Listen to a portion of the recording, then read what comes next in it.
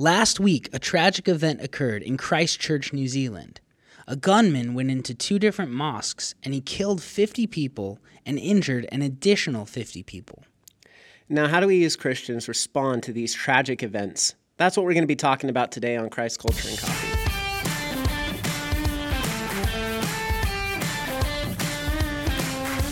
This is Christ, Culture, and Coffee, an apologetics podcast to help equip Christians to engage the culture through biblical, critical thinking. Your hosts for this podcast are Robbie Lashua and Tyler Hurley. Robbie is pastor of apologetics at Desert Springs Community Church, as well as professor of apologetics, worldview, and ethics at Mission Bible Institute. He is a graduate of Phoenix Seminary, as well as a graduate of the Masters in Christian Apologetics program at Biola University. Tyler is currently earning his undergraduate degree in theology at Grand Canyon University and currently serves as an apologetics intern at Desert Springs Community Church. Hello, you are listening to Christ Culture and Coffee. We're back with Robbie here, and we're going to be talking about the tragic event that we just heard about last week with the Muslim massacre, basically, that just occurred with 2 different mosques where a gunman came through and it senselessly murdered 50 people and then injured another 50. And we just wanted to talk about just how, as Christians, how do we respond in the midst of a tragedy like this, and how can we be supportive and help others going through trauma from these catastrophes. Yeah, it's really important for us as Christians to do what the Bible says, especially in these types of situations when people are hurting so much and when devastating, tragedies like this go on. What does it look like for the body of Christ to love people well? That's what we want to get into and check out what Scripture says and kind of even give you some application on how you can be praying for the victims, families, and the people that have just been devastated by this. Before we get into all of that, though, Tyler, you're back from your mission trip over into Europe. Everything went well over there? Oh, yeah. It was awesome. Just getting to travel around with Jamie and just meet different missionaries and see those other countries and the work that they're doing out there. It was really incredible. So. Yeah, and you guys were, correct me if I'm wrong, but you stopped in Madrid, Spain, you stopped in Frankfurt, Germany, and then you stopped in Prague in the Czech Republic. Is that right? Yeah, that's exactly correct. We spent about 3 days in each country. And, okay. Yeah, and then while we were there, we just kind of toured the cities and got to visit with the missionaries and hang out with them and just see how they do ministry. And it's just really cool. So got to see a lot of amazing things and meet a lot of new people, and it was a really cool experience just getting to travel and to see what the Lord's doing in other countries. That's awesome, man. Well, I'm glad you're back. I feel like we haven't seen each other for a long time because I was in Rwanda, then I came back, and then you left to Europe. So it's kind of nice to be back in the swing of things. Yeah. So that's good. It was. And hey, also, I was telling Tyler this before we started recording, but we are down to our last 2 coffee cups. We are almost out of coffee cups to give away, and so we're gonna be coming up with some kind of a new promotion in the coming weeks. But today we're gonna give one away, one of the last 2. Yeah. So listen to me, you Christ Culture and Coffee listeners. If you want the coveted, the last cup, you've got to send in your tips. And next week, we will announce who wins the last Christ Culture and Coffee mug. It's been kind of a fun thing mailing these off to all over the place, all over even some different countries. But I'm also kind of looking forward to being done because it's a lot of work for me to mail these out all over and keep track of who I've got to give them to. We're almost there. We're at the finish line. So we are. But that means though that we, being down to the last mug, that this is your last chance to get a mug. So if you do have a coffee tip that you've just been waiting to the very last second to submit to us, go ahead and do it before the weekend, or maybe just by this weekend, and then we can hopefully, if it's good enough, we can share it on the podcast. Yeah, and there's probably going to be a lot of tips coming in, and so make sure yours is good because if you're and that we haven't used it before. Yeah, so it is interesting. We do get a lot of people who are new to the podcast, and they'll send us tips, and we've already used them. I mean, I've turned people down a lot because I said, no, we already did that one. So make sure it's one we haven't used. Go check out the podcast, listen to the first 5 minutes, important. and you can see what we've done. But send us your coffee tips because we would love for you to be the winner of that last coffee mug. But speaking of coffee tips, Robbie has got the second to last coffee tip for the mugs. Yes. Now, I'm going to shock you, Tyler, with this, but there are people who listen to our podcast who do not really like drinking coffee. What? I know. I pray for them constantly. I don't know. Yeah. I don't know the state of their mentality. I guess that their makes soul. sense. I mean, we also have to assume that atheists listen to the podcast too, and yes, that's true, right? Yeah. I mean, Hopefully. we would hope so. And so, I mean, I guess it would be safe to assume that there are also people who don't drink coffee are listening. There are, and that's okay. Jesus loves them anyway. But this person who won today, I loved. She sent me an email a couple weeks ago, and she said, I don't have any coffee drinking tips to share with you. I've learned 99% of my coffee knowledge from your podcast. Wow. So I thought that was cool. See, we're educating people in the finer drinking That's a of coffee tip in itself. Just listen to our podcast. Hey, that's not bad. But she did go on to share something that I have actually done this before, and she's right. Like, this is an amazing way to use coffee. So the winner of our coffee cup today is Rachel. So Rachel, thank you so much for sending this tip in. And here is her tip. While it's not a coffee drinking tip, she says, my favorite use for coffee is in cooking. And what you can do is you can add a teaspoon or so of coffee to homemade brownies. That sounds really good. Oh man, yeah. And there's different ways to do this. Like you can actually just put the grounds in, and it kind of gets mixed into the batter, or you can make coffee and use that as some of the liquid in the batter. Wow, yeah. But she said what it does is it gives a deeper flavor, and coffee and chocolate are like a natural pairing. Oh, right? I know. So why not make your brownies highly caffeinated? That's a great idea. Put a bunch of I've had brownies like that before. I made brownies with it, and she's right. Like, they're amazing. They have a really great flavor to them. So Rachel, thanks so much for that tip. And if anybody out there, if you do this, if you put some coffee in your brownies, email us and let us know what you think, because really they are like the best brownies going. Yeah, and something else I thought of. What if? Because I know they make those edible coffee beans that they put a coat of chocolate over it and you just pop it in. What if you bake those into brownies, kind of like you do with like almonds or something? Oh, so there's I wonder, that's just off the top of my head. Yeah, that's a good idea. I know. I remember when I was a kid, there was this I was a teenager.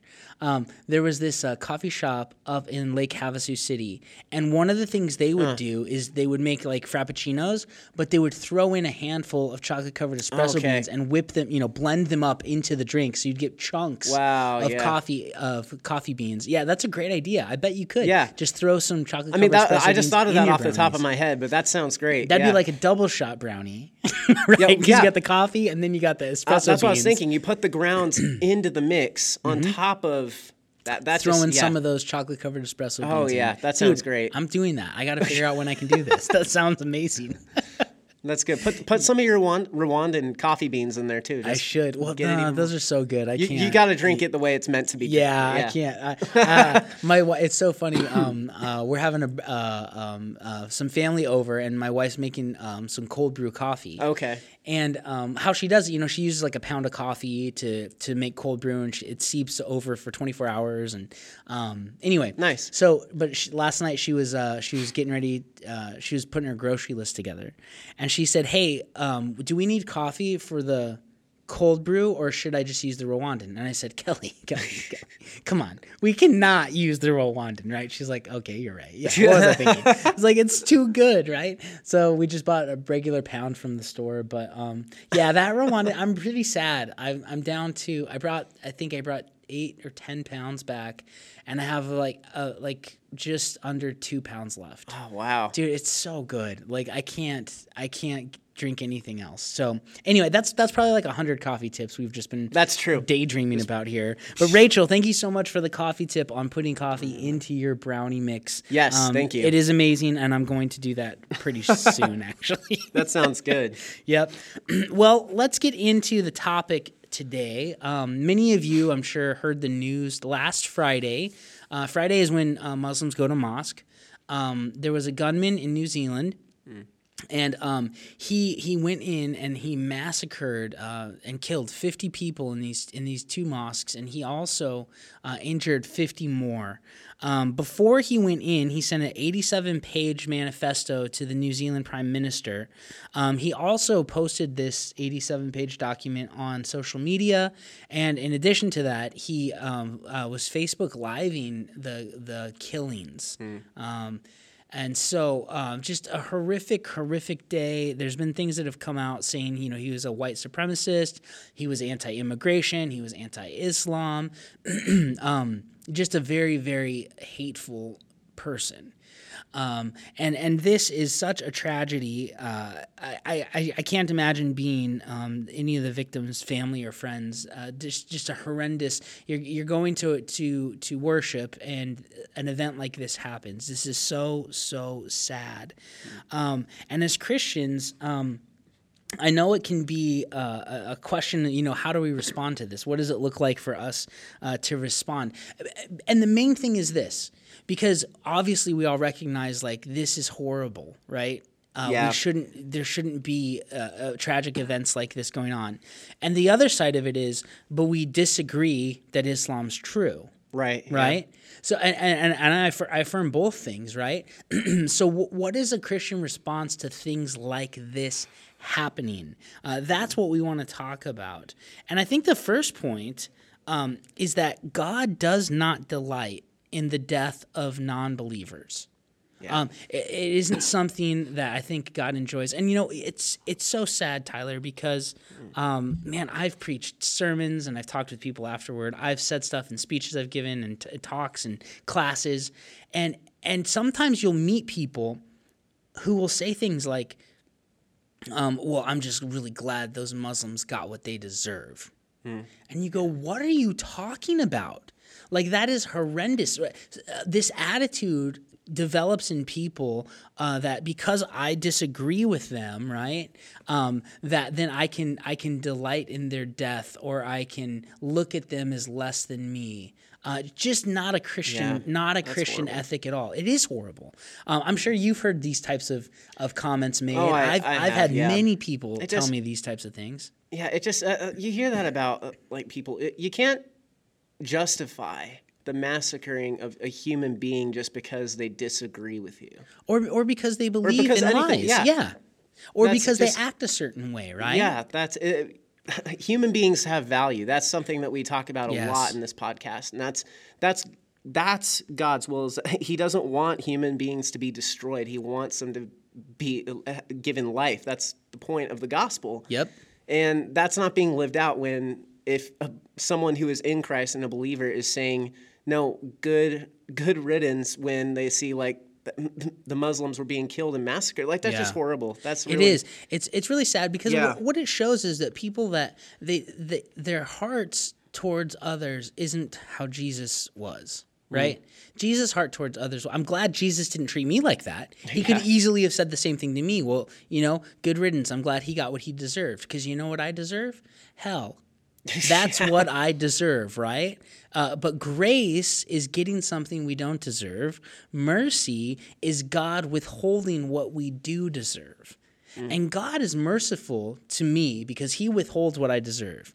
God is merciful to the Muslims in the world because he's withholding what they deserve, right? This is something that God does for all of us. And we got a couple of verses here that share God's heart for people. And I just love these verses. Ezekiel 18:23. God says, "Do I have any pleasure in the death of the wicked, rather than that he should turn from his ways and live?" And the implied answer is no, right?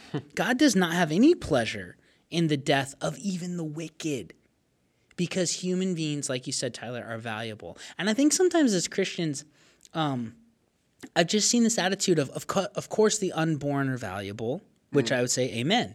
And of course Christians are valuable, and I say amen. But sometimes when it comes to atheists or Muslims, you get this idea that people don't think that they're valuable. And that's just not the case. They are. All people are valuable to God, and he doesn't delight in any of them dying. Another verse that talks about this is Ezekiel 33:11.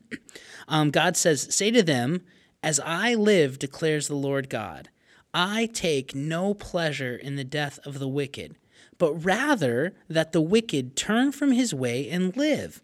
Turn back from your evil ways. Why then will you die, O house of Israel?" Right? God is pleading with the Israelites who are turning their back on him. He's saying, I don't delight in this. I don't want you to die, even in your wickedness, right? Turn back.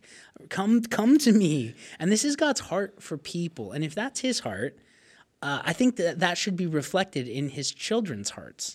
Yeah, that's so true. It's just when we look at other people of different beliefs, we got to think of them in the same way as we think of ourselves. Like, we are just all broken people who are in need of a savior, and that's what we see here is that God looks at humanity as the same. We're all broken, and we are all equal. Yes. Now, our beliefs matter, right? Of course they do. What you're trusting in for your eternity really does matter. Yeah, and we would obviously say that those who died in the mosques this past week, that their beliefs were wrong, but that doesn't make them less of a human being. It doesn't make them less valuable to God. It doesn't. All people are made in his image and likeness, and because of that have intrinsic value and worth, right? Yeah. So God doesn't delight in the death of non-believers. Second point is, and I think a lot of people misunderstand this, but people are not our enemy, right? Yeah.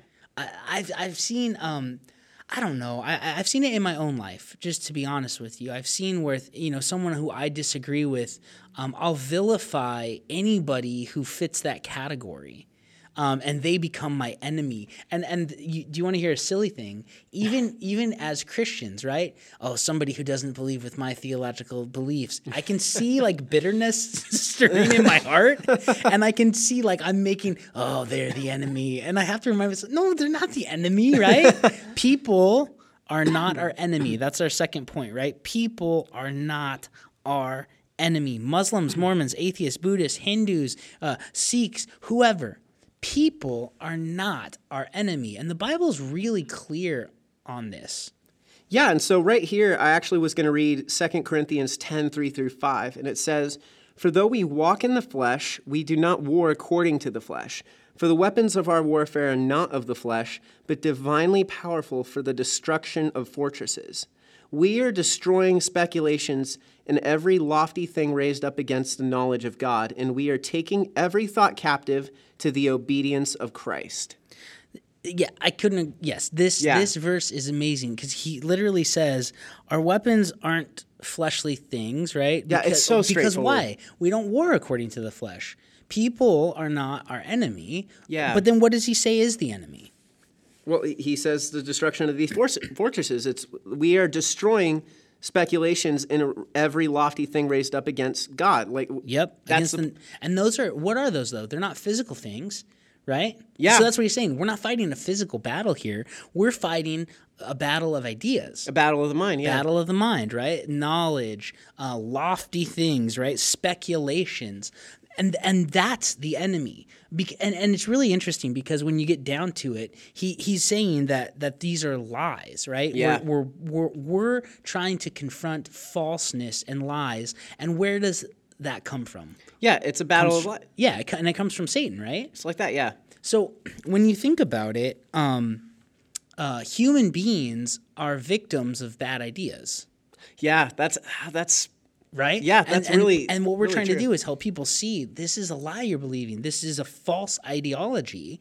But it's so easy, people who believe bad things, to make the person our enemy when that's not at all assessing the situation in the right way. And that's important. I want to just repeat verse 4 again. Again, it said, "For the weapons of our warfare are not of the flesh, but divinely powerful for the destruction of fortresses. And the fortresses he's describing are these lies. Yeah, the fortresses Yeah. of the mind, right? The Right. ideologies or the worldviews that people are believing that are wrong. Not against the people who believe in that. No, against the wrong ideas. Right. That's the intention of this passage. And so Yep. that's really important to look at this verse, I think, when it comes to this situation. Yep, it's a battle of the mind. I mean, even for the Christian, right? You think Yeah. about Romans 12, 1 and 2, right? And he says, don't be conformed to the world, but be transformed. How? By the renewing of your mind. It's the mind is a big deal, because if you believe Right. lies, you're going to behave in ways that don't adhere to reality. Yeah. And And that's not healthy. no,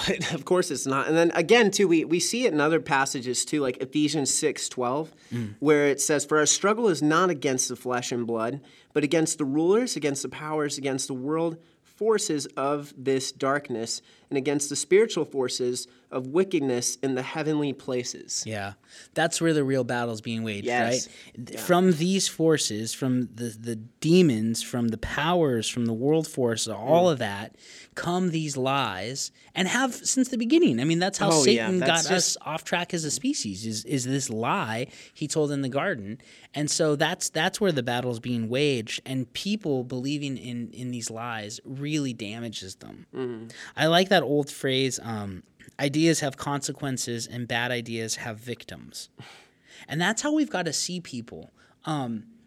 God loves them, and they are being victimized through lies from the devil, lies from the culture, lies from the world, right? Or lies that they're telling themselves. And we don't want people to be victims. We want people to be victors, right? We want them to be victorious in their life with Christ and live the way that God intended them to be. But I think it's just easy to make people our enemy. Yeah, well, when you associate people with their ideas and wrap up their identity in that, rather than remembering that their true identity is that they're a child of God and they were created in His image and likeness, but we forget because they have a skewed version of their identity. Sometimes I think we naturally believe that that's reality. Yes. So it's really sad, but I do this all the time myself too. It can be difficult when you're even in dialogue with a person of a different religious idea or mindset, and then you have this mentality that because of how in depth they are into the lie, that you associate them with that lie. So it becomes a problem.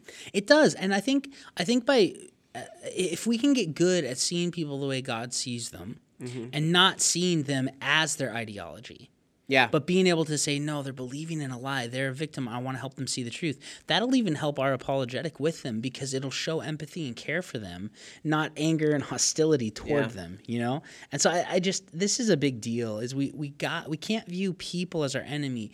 People are the ones we're trying to save. People are the ones we're trying to bring truth to, right? People are the ones we're trying to persuade to understand and believe the gospel. They're not the enemy.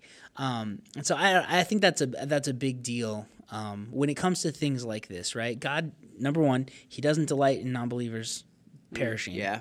Number two, people are our enemy, bad ideas and lies. That's the enemy.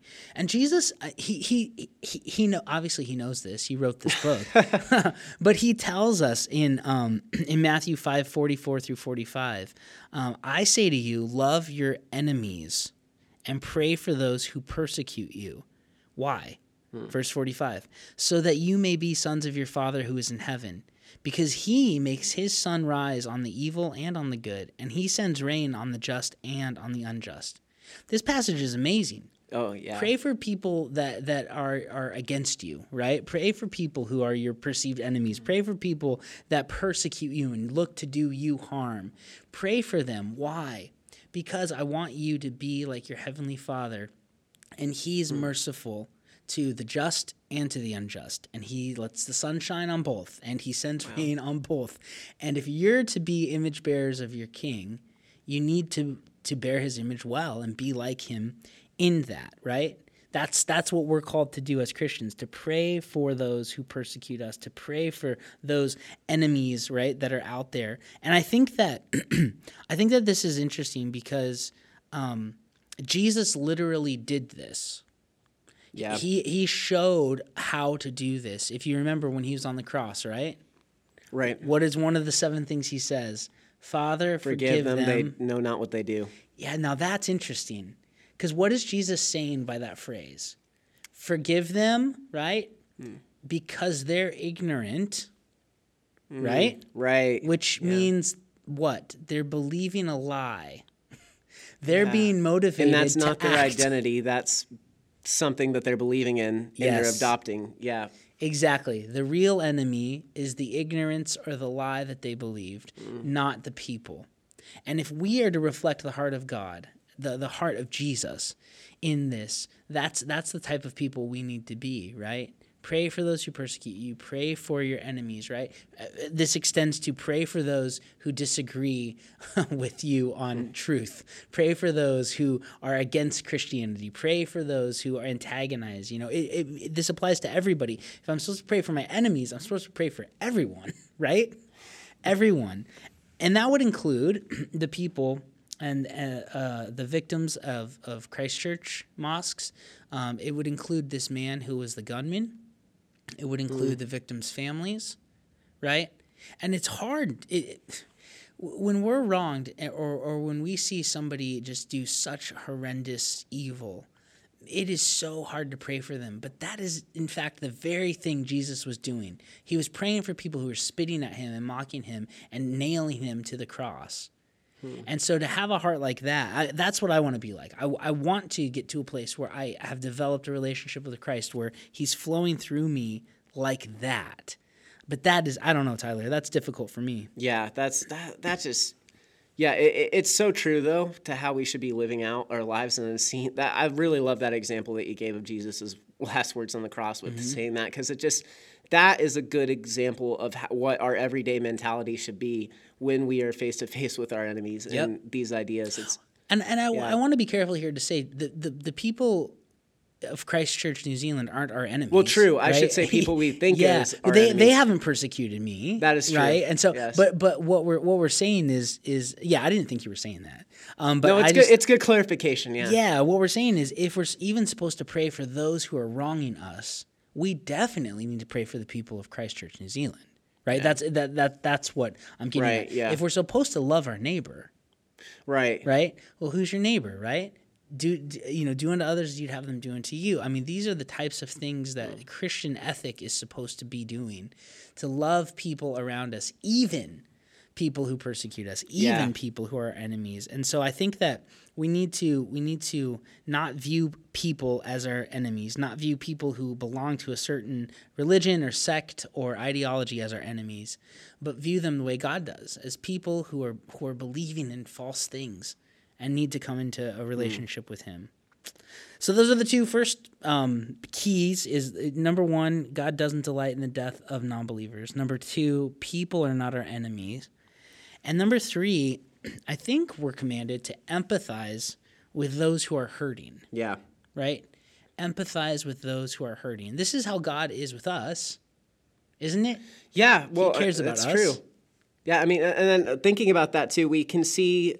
I would also agree with you that we are commanded to do this, because it does say right here, I have it in Romans 12:14-15, says, "Bless those who persecute you, bless and do not curse, rejoice with those who rejoice, and weep with those who weep." Mm-hmm. That's the key. It doesn't say weep with only Christians who weep. Right. Right? Yeah. Rejoice with only Christians who rejoice. No, with those who, right? Yeah. Bless those who persecute you. Bless, don't curse. And rejoice with those who rejoice, weep with those who weep. That's what we're called to do. And obviously, Paul knows what Jesus says about praying for those who persecute you. I mean, that's what he's alluding to here, right? Yeah, and he's putting this the people who we weep with in the same category as the people who persecute us. Yeah. If you see that here in this passage, yeah. Yep. Yeah, and so that's what we're supposed to do. So empathy, care, concern for people who have gone through horrendous things. That includes the people of Christchurch, New Zealand. Yeah. We need to empathize with them. And the truth of it is, we as Americans can empathize because we've had tragedies much like they have had in our own country, right? I mean, there's been how many gunmen have gone into places and massacred people? Oh, there's been so many. So many. I mean, I'm thinking even there was that time where there was that guy up in Colorado. He went into the premiere of one of the Batman movies. Do you remember this? Yeah, I remember that. He started shooting people in the movie theater. There was, I mean, here, in Tucson, Gabby Giffords, remember? She got shot outside of a Safeway down there. There was that shooting in that club in Orlando. Remember that? Yeah, wasn't that just like a year ago? Yeah, not too long ago. So these things have happened to us. That's right. Every time they happen here, it's tragic, right? But even going back to 9/11 with the terrorist attack on the World Trade Center and the thousands of people who died in that, we have had these things occur to us, and because of that, we can empathize that these types of situations are horrendous. These types of situations are awful, and we want to be, as the body of Jesus, we want to show people that we care about them and we empathize with them, not because they agree with us, not because they're Christians, but because they're people. And God, literally, the real story is He made all people, and we're all made in His image and likeness. And so we can empathize with these senseless killings and violence because we've seen it happen in our own country, in our own backyard. That's the heart that we need to have, because that's the heart that God has. Jesus, right, in Hebrews, it says, we don't have a high priest who can't empathize with our every weakness. Jesus empathizes in our weakness. I often think about, going back even to the praying for your enemies. I remember, and you were probably little, right? But 9/11 happened. I was like 17 years old. Yeah, I was like 4 when years it happened. old. Yeah. So I was almost 18. I thought I was going to get drafted into a war or something, because this crazy thing happened. And I remember that there was a kind of a mini revival that happened. People started praying more. Churches were packed out because everyone was asking questions. Why would this happen? It woke people up to spiritual things. But I also remember there was a lot of anger towards Muslims. Right? A lot of anger towards Muslims. And when I was a kid growing up, the bad guys in the movies were always Russians. Right? Like always communist Russians. And then the narrative started changing to the bad guys in movies and TV shows were always Muslims, right? Actually, now that I think about it, I can clearly picture the transition in my head. Yeah, it's clear. That's what was being portrayed. And I remember so many people, just were bitter, hateful towards Osama bin Laden, right? And of course, I mean, horrendous thing, shouldn't do that. Crazy evil. Yeah. But man, there was a few years where I was thinking, okay, I want to pray for him to come to know Jesus, right? Pray for your enemies, pray for those who persecute you. And I was praying a lot because this was my thinking. If Osama bin Laden comes to know Jesus, and there is some type of forgiveness that can happen, right? Forgive us our debts as we forgive our debtors. I would love for him to go on a tour of the U.S., going to churches, talking about how Jesus radically changed his life. What a testimony that would be to the power of Christ, right? And I thought, isn't that exactly what the Apostle Paul was? He was a terrorist who was killing Christians. Radically changed and then did an amazing thing for God. He probably would have been executed either way for all of what he did. But I mean, probably yes. Osama bin Laden, Even if he just his message of conversion, if that would have happened, that would have been huge. Yeah. And so I was praying for that. But to be honest, I felt alone. I don't think anybody else was. Everyone else I met was, I hope we get him. I hope George Bush puts this thing in action and that we get him and that we try him and that I hope he does. I mean, I remember hearing people say, I hope he doesn't even make it to trial. If I was a Navy SEAL, he'd be dead on the spot. And I'm going, I get it that he did evil. I'm with you. Should not do that. Horrendous. But he's a human being made in God's image and likeness. And what he really needs is to come to know the truth. Right? Yeah. And so with this situation in Christchurch, we have a lot of Muslim people who are hurting. I don't agree with their worldview. I mean, I don't think they have the truth, but I care about them because they're people. And you know something for me, actually, that breaks my heart a lot over 9/11 in particular is the fact of the martyrs who flew the planes into the towers, thinking that they were obtaining salvation by doing that. Yeah. I don't know. I don't know if we've talked about that on the podcast, but for our listeners, in Muslim theology, you're not assured of your salvation. Even if you work and you do all of the good you can get to heaven, you can stand before Allah, and He can judge your works. And even if you have more good works than bad, if He wants, He can send you to hell for no reason.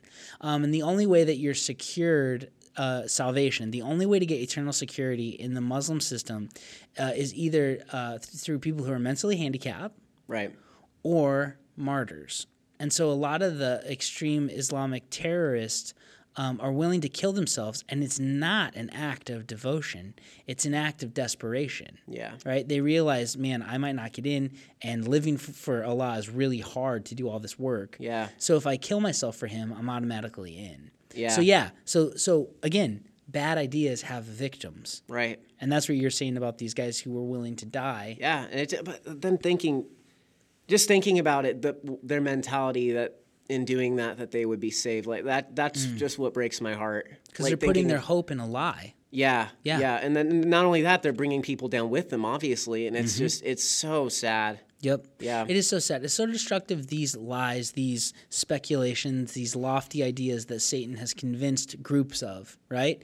Because really what's going on is they have been tricked to believe a lie, and their faith in a lie makes them destroy other people's lives in order to appease the lie. Yeah. That's what's going on. So you're talking about victim on top of victim on top of victim. Right. And that's what Satan's attempting to do through falsehood, through lies, is kill us. That's his goal. And he is successful on a certain level with a lot of that. So I agree, man. That breaks my heart. That is so sad. And that's a big part, I think, of our third point here, is to empathize with those who are hurting and to feel empathy for what they're going through, even though that they're that they're lost in this bad ideology. Mm-hmm. Well, and again, it goes back to what Jesus prayed on the cross, right? He didn't just pray for his enemies, but you can see he's empathizing there because of what he says. Yeah. Lord, forgive them, i.e., I care about these people, and I want them forgiven for this heinous crime of killing God. It's like the worst thing you could do. I want them forgiven. Why? Because they believed a lie. There's this empathy there that they're tricked, they're lied to, right? And I care about them enough that I pray for their forgiveness. And so that is what we need to be like as Christians. And this is a tough situation, and I've been thinking about it for the past week. I've seen, a lot of people responding on social media, a lot of pastors or a lot of apologists or different churches, and the hard part for me has been, okay, I agree, we need to love people, right? But the other side of it is, I think sometimes people have gone too far to show love that they don't stand for truth, right? And that's where Jesus was full of grace and truth. He loved people really well, but he stood for truth. And with this situation, I thought about, I don't know if I want to do this podcast, but I want to love people, and loving them means standing for truth. And so I love the Muslim people. I love Mormon people. I love homosexual people. I love atheistic people, right? We love people. God loves people, all people. But that doesn't mean I agree with their ideas. Their ideas are destructive. Lies are always destructive, and they always bring about bad, and they always bring about victims, and they hurt people around them. And so that's one of my things I've seen. I've been really proud of how some people have responded, and then other people I've been like, man, you want to be loving so much that you're compromising on truth. Yeah. And I don't think that's loving. No, I don't think so either. When you're literally holding back life-changing and life-saving information, that I don't think that's love. That's like the example of a doctor withholding the information to their patient that they have cancer just because they don't want to hurt their feelings. It's like that's not a good doctor. No, that's bad. Yeah, and that's exactly the mentality that we should have, is that we should be as people under Christ, we should be that messenger who shares that message of love and hope and life. Yes. And now I'm not others, saying yeah. that right now we should just be telling all the people of Christ Church, this is who Jesus is, Right, and you're wrong. right. That's Oh, not yeah. wise. Yeah. That isn't loving right now. They need hugs. They need support. They need help. They need to know that Christians care about Muslims. Yeah. And we do. We care. We empathize. We pray for. I'm really sad that this whole thing happened. But I also care enough about them. I do want them to know the truth, right? And so that's some of the things I've been thinking about just with this whole situation. What do we do, right? What do I do? Well, I mean, if you can send support and aid and they need it, I think that's a great thing to do. I think one of the things we need to do is pray a lot.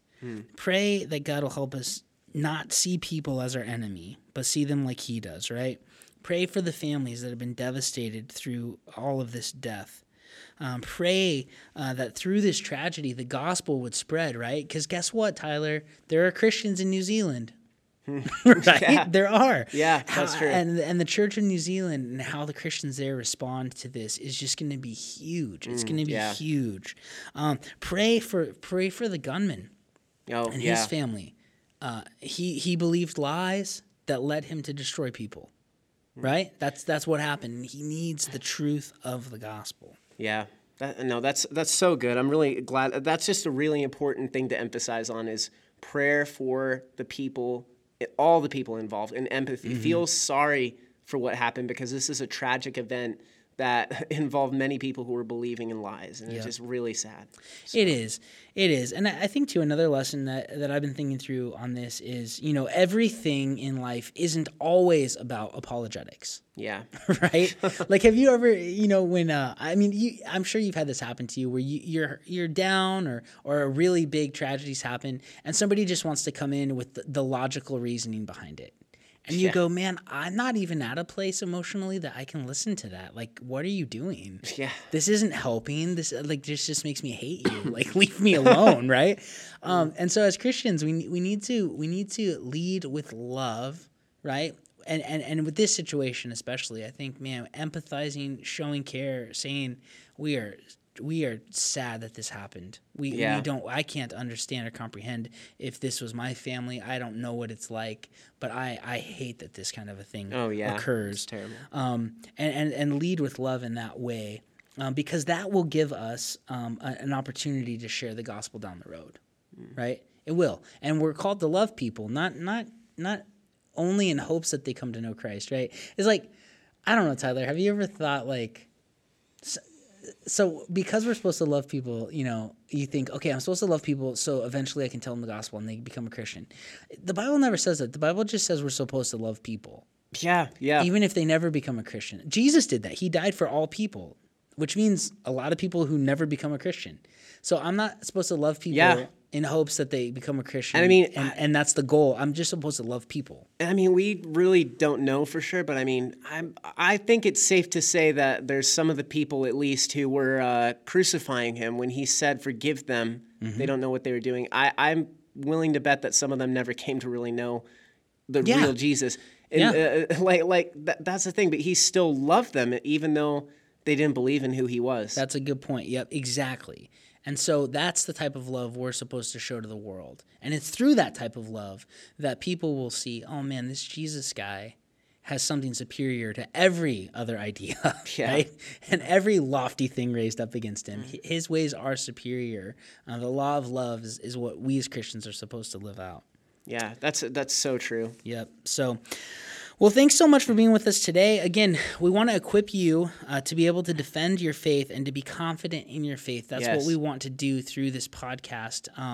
I've really enjoyed this last year of doing this. It's been awesome, it's been great, Tyler. But really, this week, take some time to pray for the people of Christ Church New Zealand. Take some time to pray for your brothers and sisters in Christ over there who are going to show what Jesus loves look like to a neighborhood and a city that's just been devastated through terror and tragedy and evil.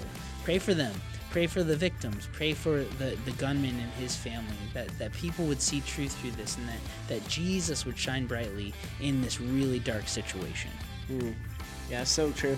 And then on top of that, just keep praying just in general for Muslims and just not only the ones in New Zealand, but just ones here in the U.S. or wherever you're listening from. Just pray for them and pray that they too would just come to know who the real Jesus is. Yep, absolutely.